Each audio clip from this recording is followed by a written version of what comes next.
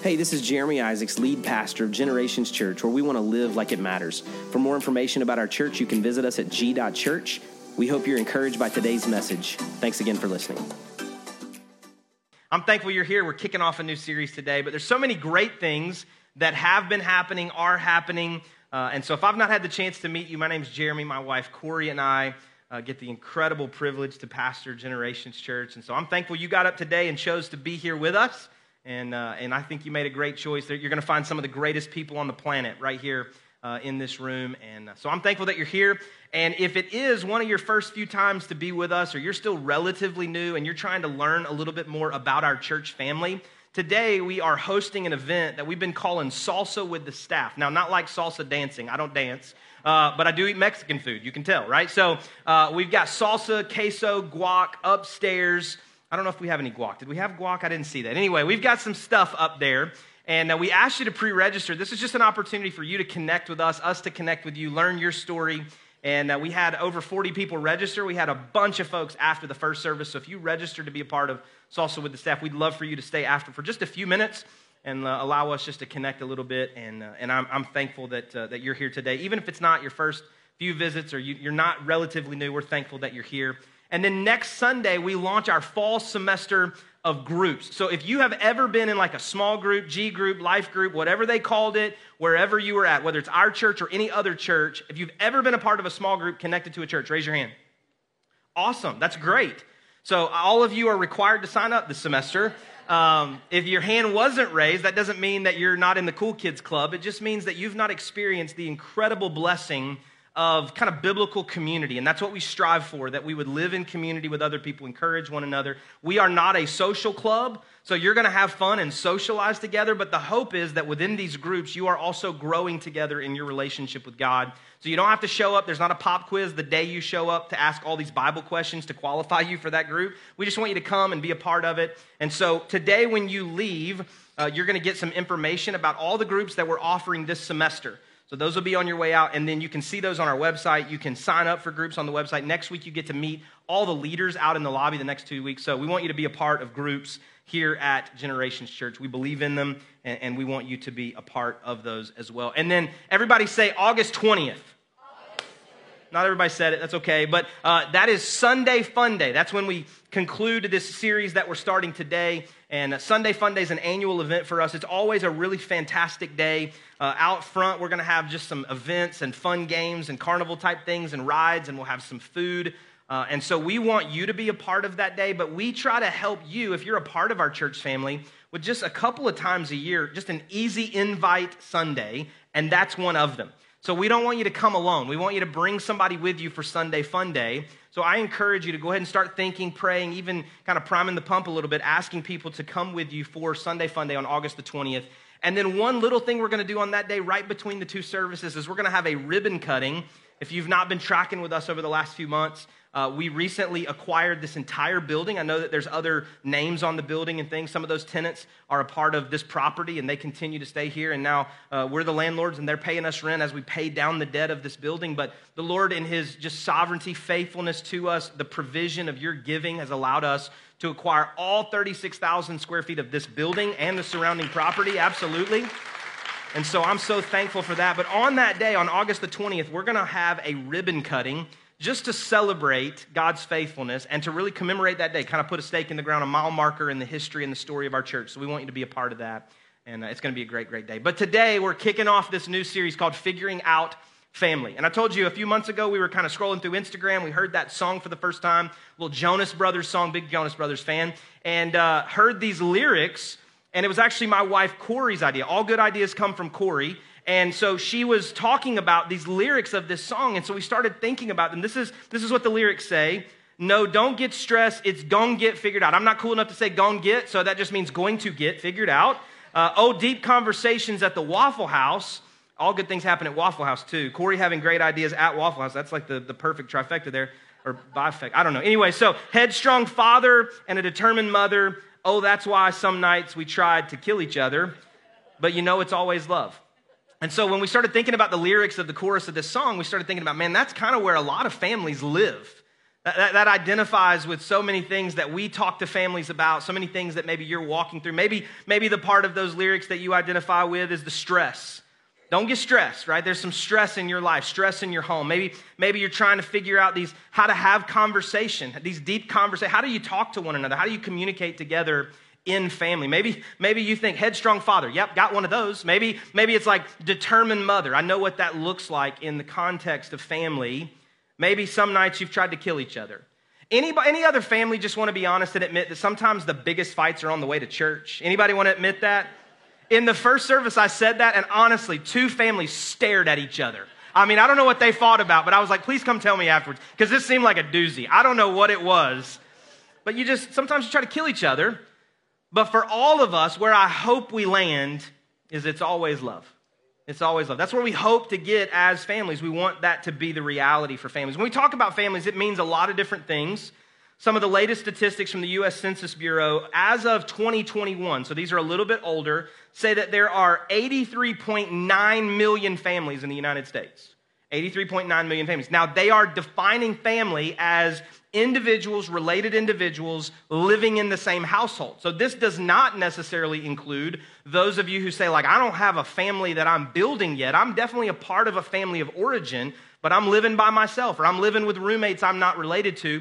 You're not included in that number. These are just related people living together under one roof. 83.9 million families in that survey, that study that the Census Bureau did. And that also kind of brings into a clearer picture this statistic that blew my mind.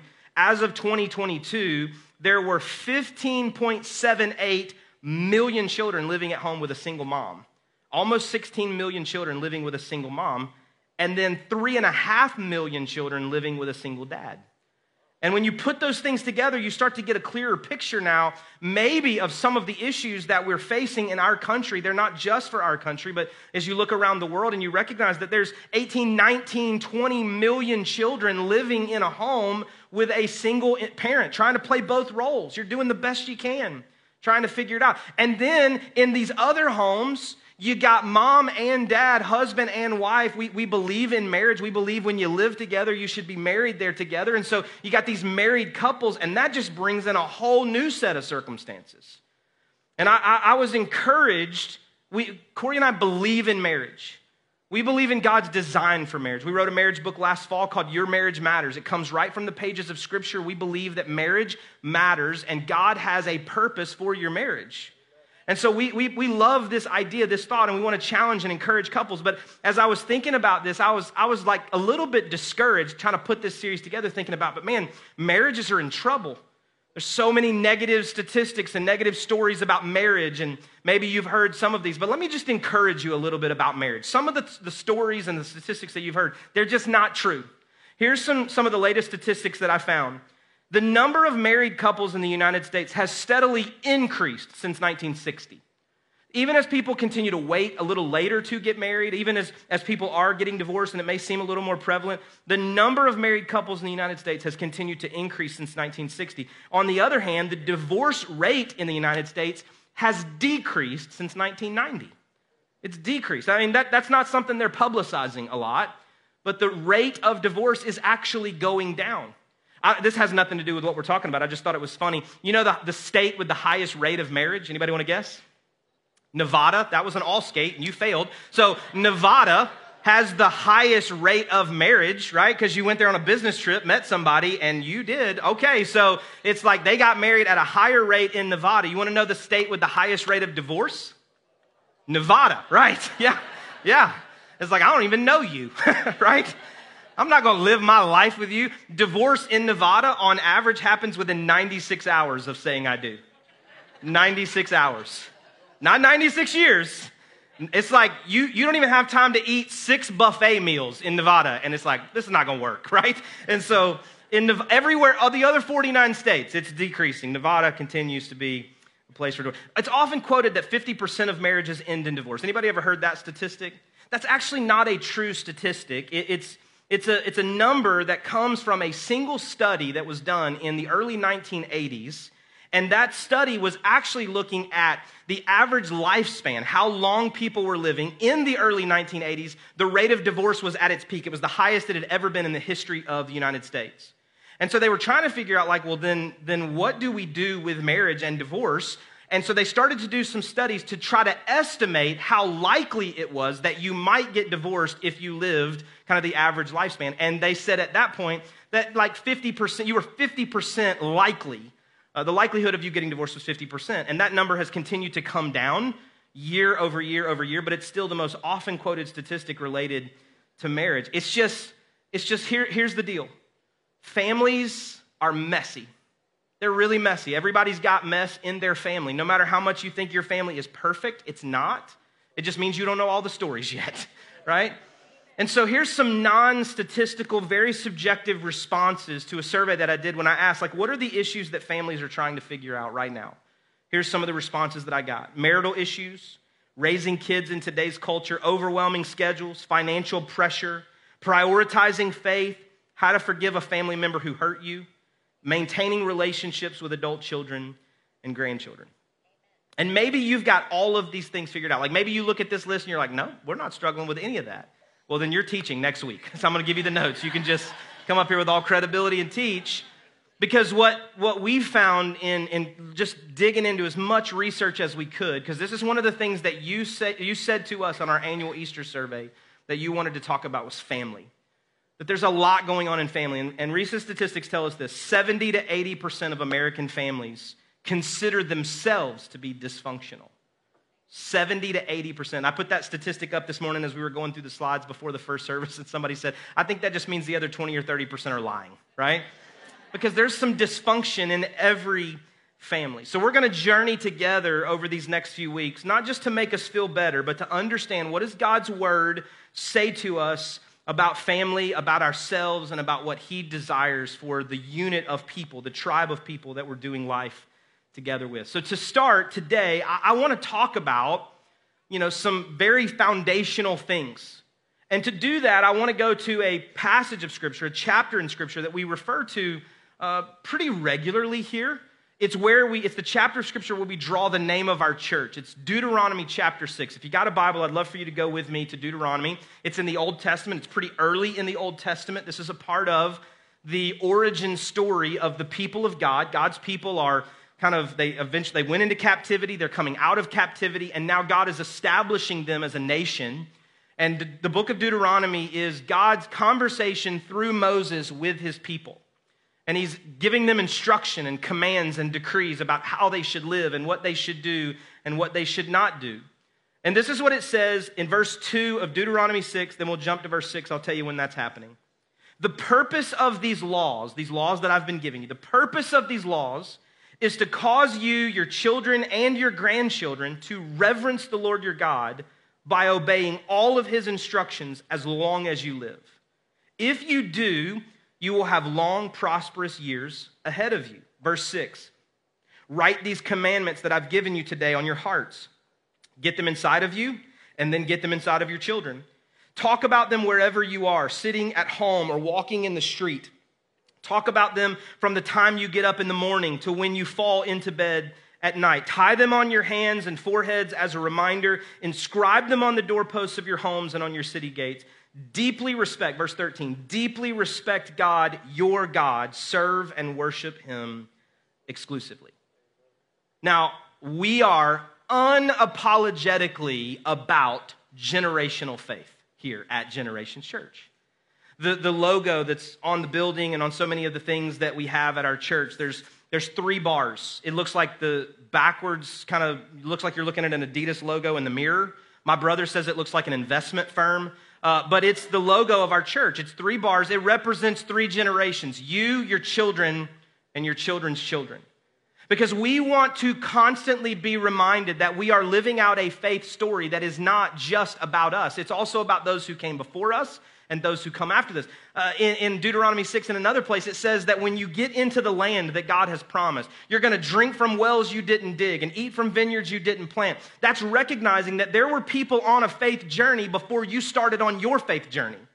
And it's recognizing that some of the blessings of God that we participate in were blessings that came as a result of the prayers prayed by saints who've gone before us.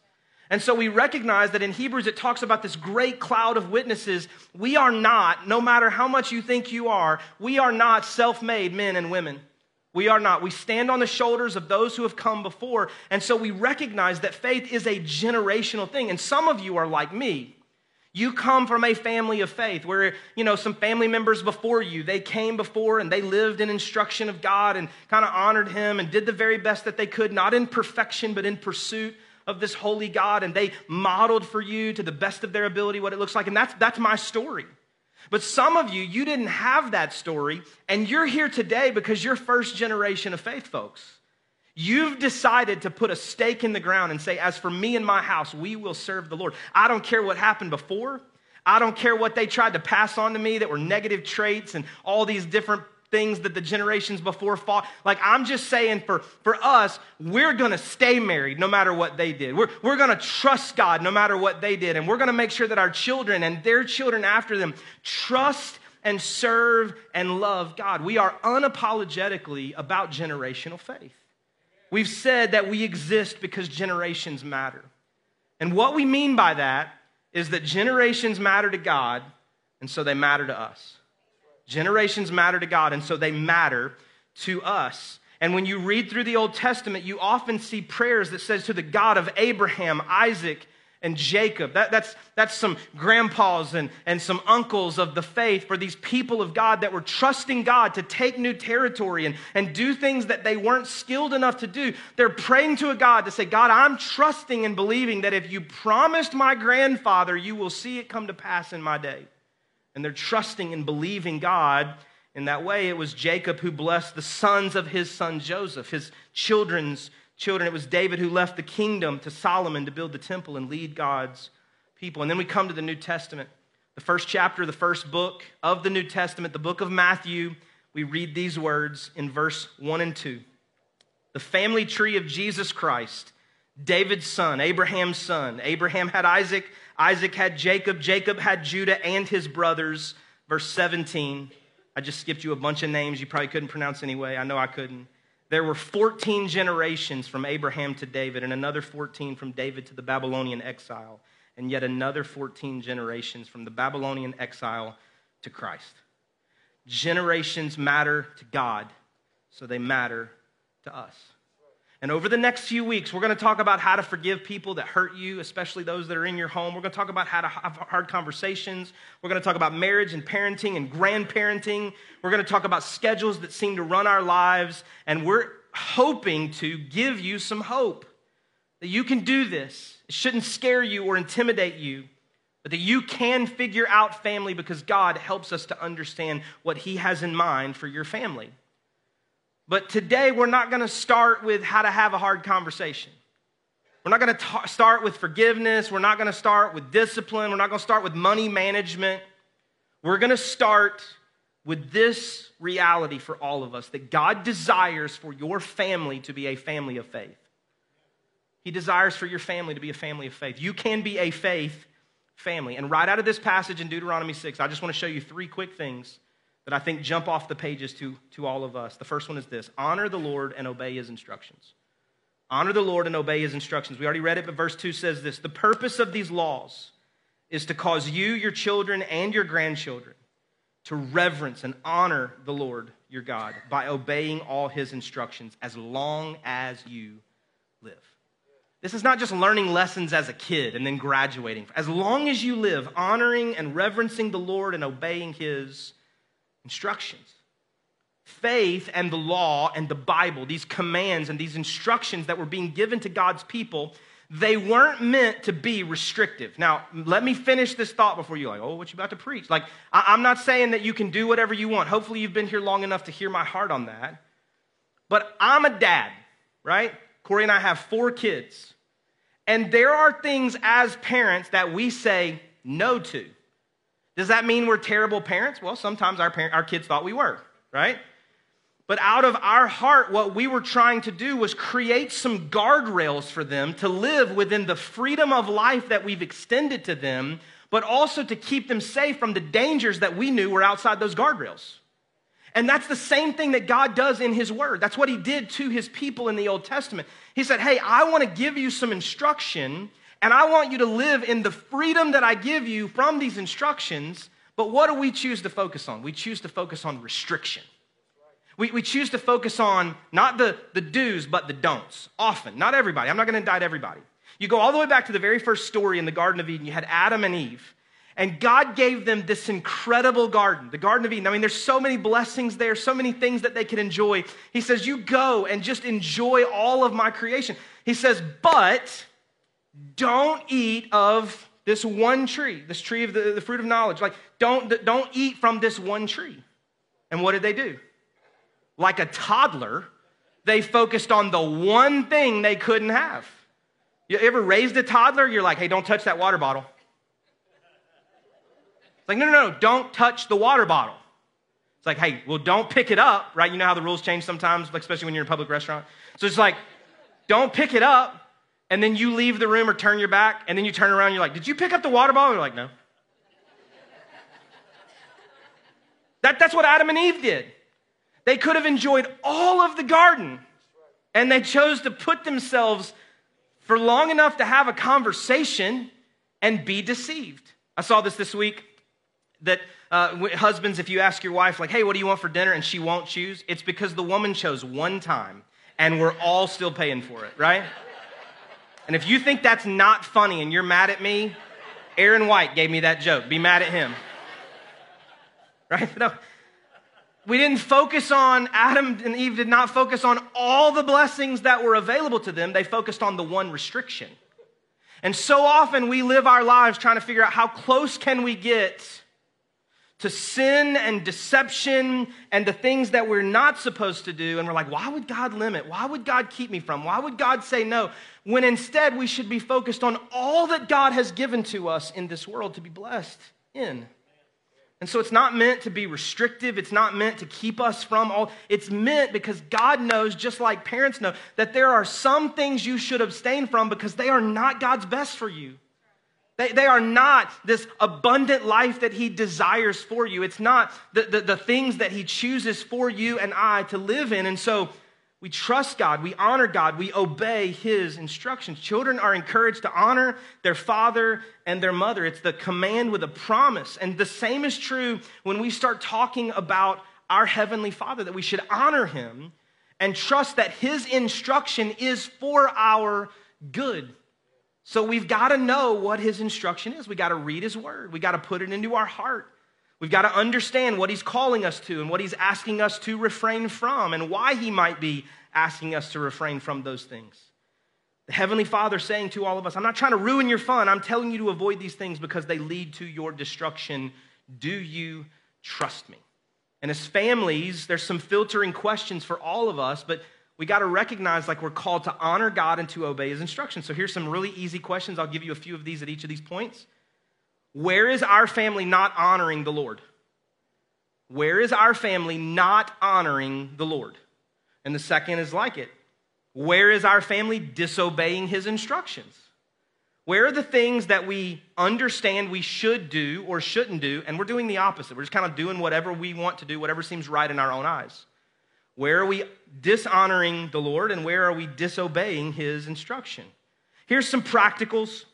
I just made a list of a few things that maybe you want to stop or maybe you want to start that kind of land in this area. Maybe we should stop watching and listening to certain things. This is not me trying to be legalistic, but I'm saying in our homes, if we want to honor God and obey his instructions, we need to be careful little eyes what we see and careful little ears what we hear.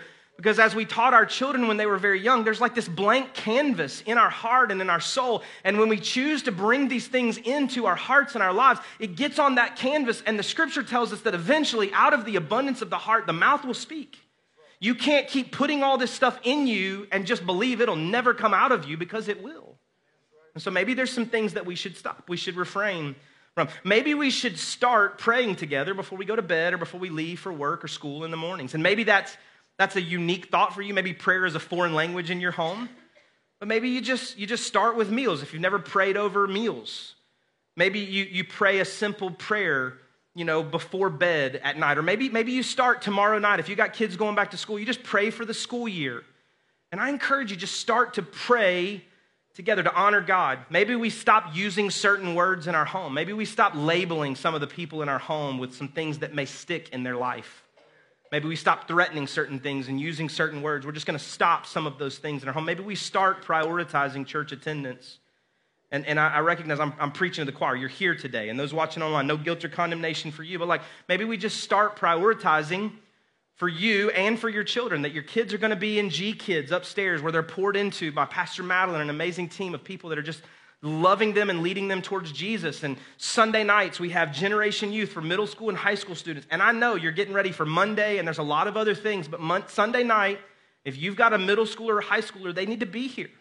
There's a group of leaders that love them and want to help invest in them and teach them in the ways of Christ. Maybe we start to prioritize those things. Here's the second point. Make faith matter on Mondays. Make faith matter on Mondays. Deuteronomy 6, verse 6 says this, write these commandments that I've given you today on your hearts. Talk about them wherever you are. Sitting at home or walking in the street, talk about them from the time you get up in the morning to when you all fall into bed at night. Tie them on your hands and foreheads as a reminder. Inscribe them on the doorposts of your homes and on your city gates. This is one of my favorite parts of this entire passage because it normalizes faith. It makes the supernatural natural. It makes the extraordinary ordinary. And I don't say that because it's like dumbing down the gospel. I'm not talking about taking anything away from the power of God. I'm saying faith doesn't just have to live on Sunday mornings in your life. Faith doesn't just have to be something you do on Sunday morning once or twice a month, and it's the only time you ever talk about it and the only time you ever open your Bible app or the Bible that you have that's printed. It can live on Mondays in your life. It can live on Thursdays in your home. Faith can matter beyond Sunday morning, and we've got to normalize that a little bit if our families are going to be families of faith. How do we normalize that? How do we find ways to invest into faith conversations of our families? And so we're going to talk about some practicals, but let me just start by giving you some filtering questions that I think will help to generate some of what we're talking about. How often are we talking about faith outside of church, in our homes, in our family? Let's talk about it all when you're sitting at the dinner table. Talk about when you go to lunch today. Some of you are probably going to go to Waffle House, others Mexican, wherever you go. Those are the two best choices. Otherwise, you go wherever you want to go. But when you're sitting around the table, take 3 minutes while you're waiting on your order and just say, hey, what was the point today in the message that spoke to you the most? What was the challenging thing? Or ask your kids what they learned in G Kids today. Ask your kids if they want to come to Generation Youth. Start talking about little faith-filled things. Tomorrow before you leave the house, just talk about it a little bit. Here's the second question. What role does our personal relationships with God have in our homes? Now, I told you that we're unapologetically about generational faith, but here's what you need to know. You are not saved because your dad was saved. You're not saved because your grandma prayed good prayers. You have to have a personal relationship with Jesus Christ. You are saved through the finished work of the cross that Jesus himself completed. And so you have to experience that for yourself. You have to receive that free gift of salvation from God. But then we take it and we talk about it. And we say hey, here's what I'm reading and I'm struggling with. Here's what I don't understand. When I pray, I feel like there's a ceiling above me and I don't know if my prayers are getting through. And has anybody ever felt that way? And you talk to your kids and you talk to your spouse and you just talk about your own growing personal relationship with God. And let me just say to you parents, normalize this with your children. Let them know that you have a growing relationship with God, that the G Kids leaders in their classroom and the Generation Youth small group leaders on Sunday night, they are partnering with you in discipling your children. You haven't given that task away to somebody at the church. You are partnering with someone. Here's some practicals. Maybe start a Bible reading plan together as a family.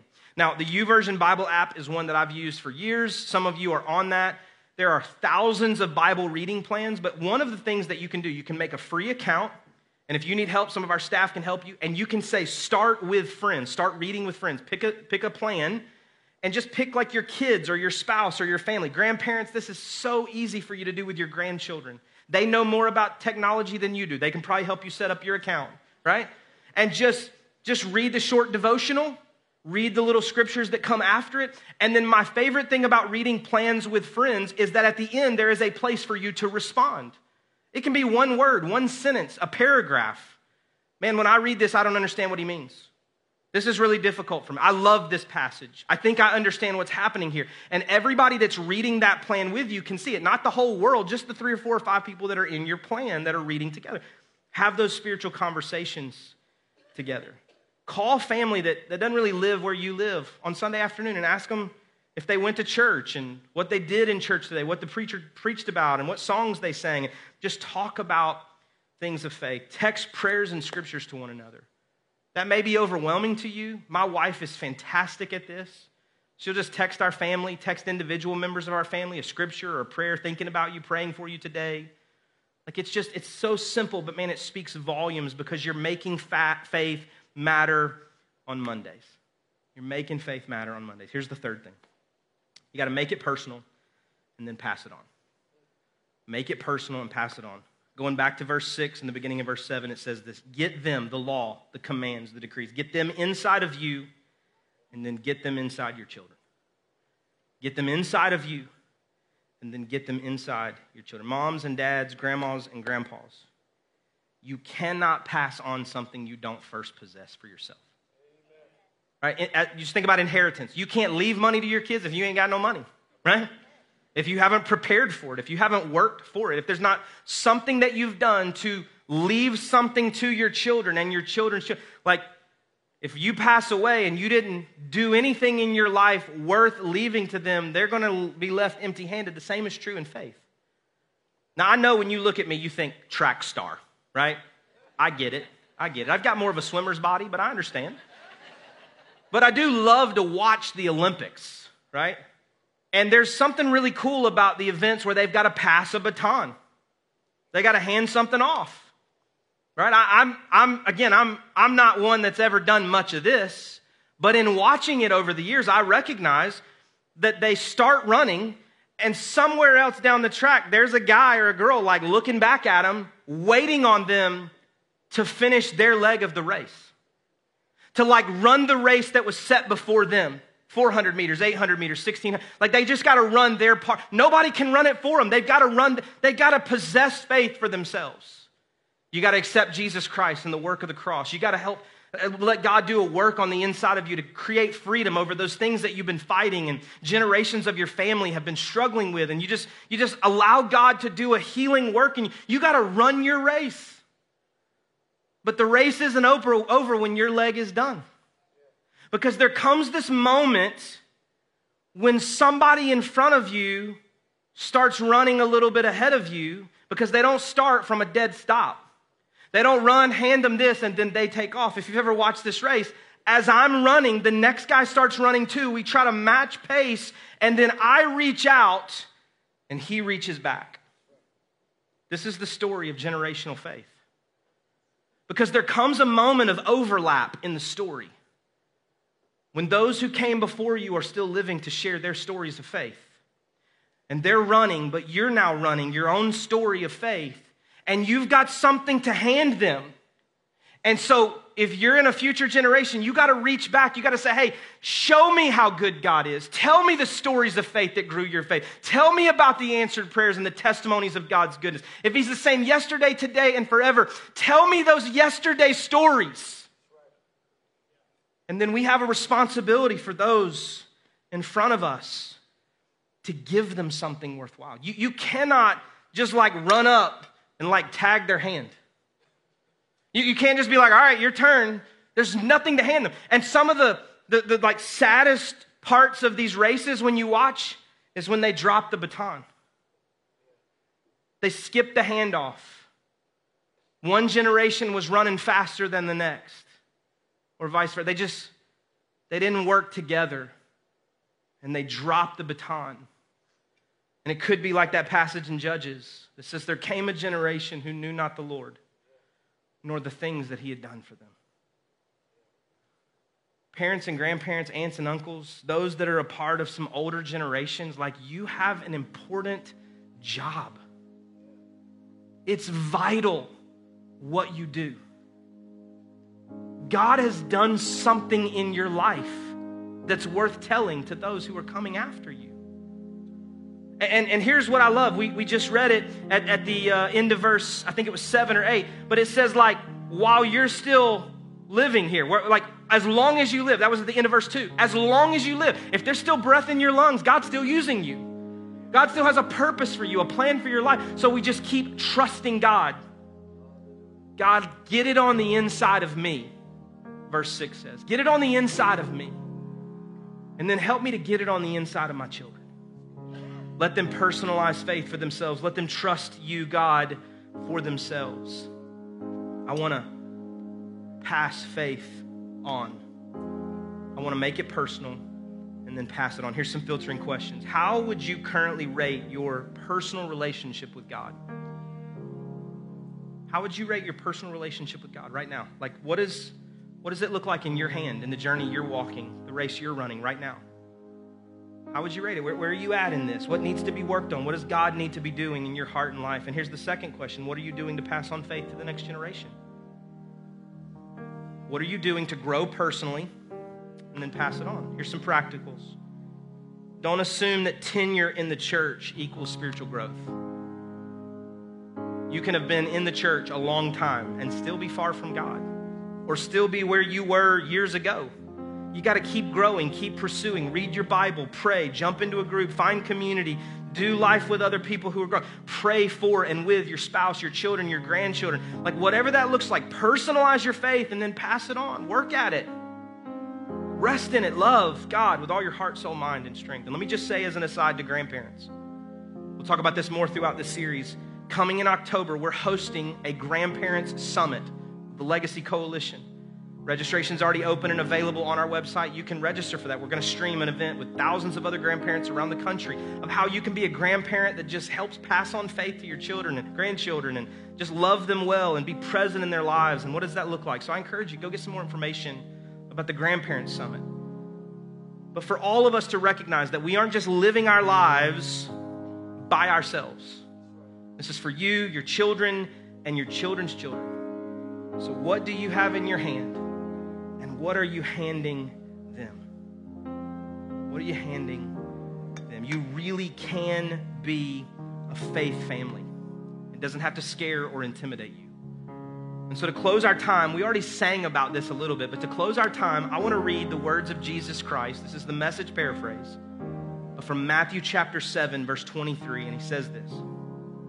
These words I speak to you are not incidental additions to your life, homeowner improvements to your standard of living. They are foundational words, words to build a life on. If you work these words into your life, you are like a smart carpenter who built his house on solid rock. Rain poured down, the river flooded, a tornado hit, but nothing moved that house. It was fixed to the rock. But if you just use my words in Bible studies and you don't work them into your life, you're like a stupid carpenter who built his house on the sandy beach, and when storms rolled in and the winds came up, it collapsed like a house of cards. I've used some food illustrations and metaphors today. It just makes sense in my head. But for our families, faith cannot be like a side dish. It can't be an add-on. It's got to be the main thing. It's got to be the main dish. It's got to be the center of our homes, the center of our families. It's got to be everything that we do. It's all centered and grounded in faith in Jesus Christ for each individual person within our family and for our family as a unit. And I told you earlier, I'm so thankful for my heritage, for my family, the family of origin on both sides of my family tree. I'm honored today to have my grandfather here. I told you he's a mighty man of God. He's about this tall, but he's a mighty man of God. Longtime pastor. Loved God, still loves God, served faithfully God's people for so many years. I kept him up way too late last night. He didn't go to bed till almost 1 o'clock in the morning. I don't know the last time you stayed up till 1, but I just kept peppering him with questions. Tell us your story. Talk to me about all the years of pastoring, seeing God's faithfulness. I want to hear those. I want it to grow my faith. I want to hear the funny stories about driving ambulances from St. Louis and all these places down to Dallas. I just want to hear those stories. I'm thankful for my heritage. And I have his wife, my grandmother, I have her Bible with me today. I'm preaching to you out of the story of faith that's been written and being written on my heart and my life. I've got a Bible that I write in that I'll one day leave to my children. I got a couple of Bibles I'm writing in so that they can not just read the words of God, but they can also read in my handwriting the things that God was speaking to me and saying to me over the years as I would read those words, those timeless truths of Scripture, of God's Word. I want to receive what's been given to me, and I want to hand off to those who come after me. I want to have a family of faith, and I want that for you too. I want it for you too. And I recognize some of you in the room, you're like, yeah, that's just not my story, but it can be. It can be. Maybe you don't have a grandfather to point to, but maybe you'll be the grandfather they point to. Maybe you don't have a marriage example to point to, but maybe your marriage will be the example they point to. Like, it can happen, and it can start with you. So we're going to pray today, but I want to encourage you, trust God. Maybe you just start today by asking God a very simple but kind of hard question personally. You ask him this question: God, how can I make faith the foundational part of our family? As much as it depends on me. I may not have a ton of help yet. My kids may not be a part of this. My spouse may not agree with this. But as much as it depends on me, how can I make faith a foundational part, the foundational part of my family? I believe if you ask God that question and you pray that prayer, that God will help you to do so. I just believe he's faithful to do it. So here's what I'm going to ask you right where you're at. I just want you to bow your head, close your eyes just for a moment. Nobody's looking around. If you would say to me, Jeremy, for me today, we're talking about a lot of things, but I need to have a personal relationship with God. I'm a sinner in need of a Savior. I need him to forgive my sins and to be my Lord, to lead and guide my life. I can't ask God to do something in my family before he does it in me first. If that's you with nobody looking around, I just want you to lift your hand. I want to pray for you. Thank you so much. Thank you so much. Anybody else? Anybody else? We're not in a hurry. In just a moment, I'm going to give you some instructions when we pray, and I'll give you some instructions about what you can pray as we pray together. And now if you would say, for me, Jeremy, it's not really salvation, but I want my faith. I want my family to be a family of faith, and I want God to use me. If that's you, would you lift your hand? So many hands today. Let's pray together. God, we just thank you so much for this day. I thank you for every person that's here, every person that's watching online. God, we thank you for all that you have done today and all that you're going to do in the weeks ahead. And God, I pray right now for every person that's acknowledged their need for you to be the Lord and Savior of their life. And if that's you, if you lifted your hand, I encourage you right now, just even in a whisper, just to say, God, forgive my sins. Be the Lord of my life. And if you will do just that, he is faithful and just to forgive you. We want to partner with you, give you resources. Just pray that prayer. Say, God, help me right now. Forgive my sins. Be my Lord. God, we thank you for salvation, this free gift that you give to us, the grace and mercy we don't deserve. And God, now I pray for every person that lifted their hands to say, I want our family to be a family of faith. God, would you start with them? Help them to possess faith for themselves and then to pass it on, to invest it in their children and their grandchildren, for children to influence moms and dads that are far from God. We can't wait to hear the stories of what you're going to do and continuing to grow and shape these families. Faith. In Jesus' name we pray. Amen. Amen. Thanks again for listening. If today's message was an encouragement to you, we invite you to share it with your friends and family. Maybe subscribe, rate, and review the podcast. It just helps us spread the word about what God's doing here at Generations Church. For more information about the church, visit us at g.church. Have a great day, and God bless.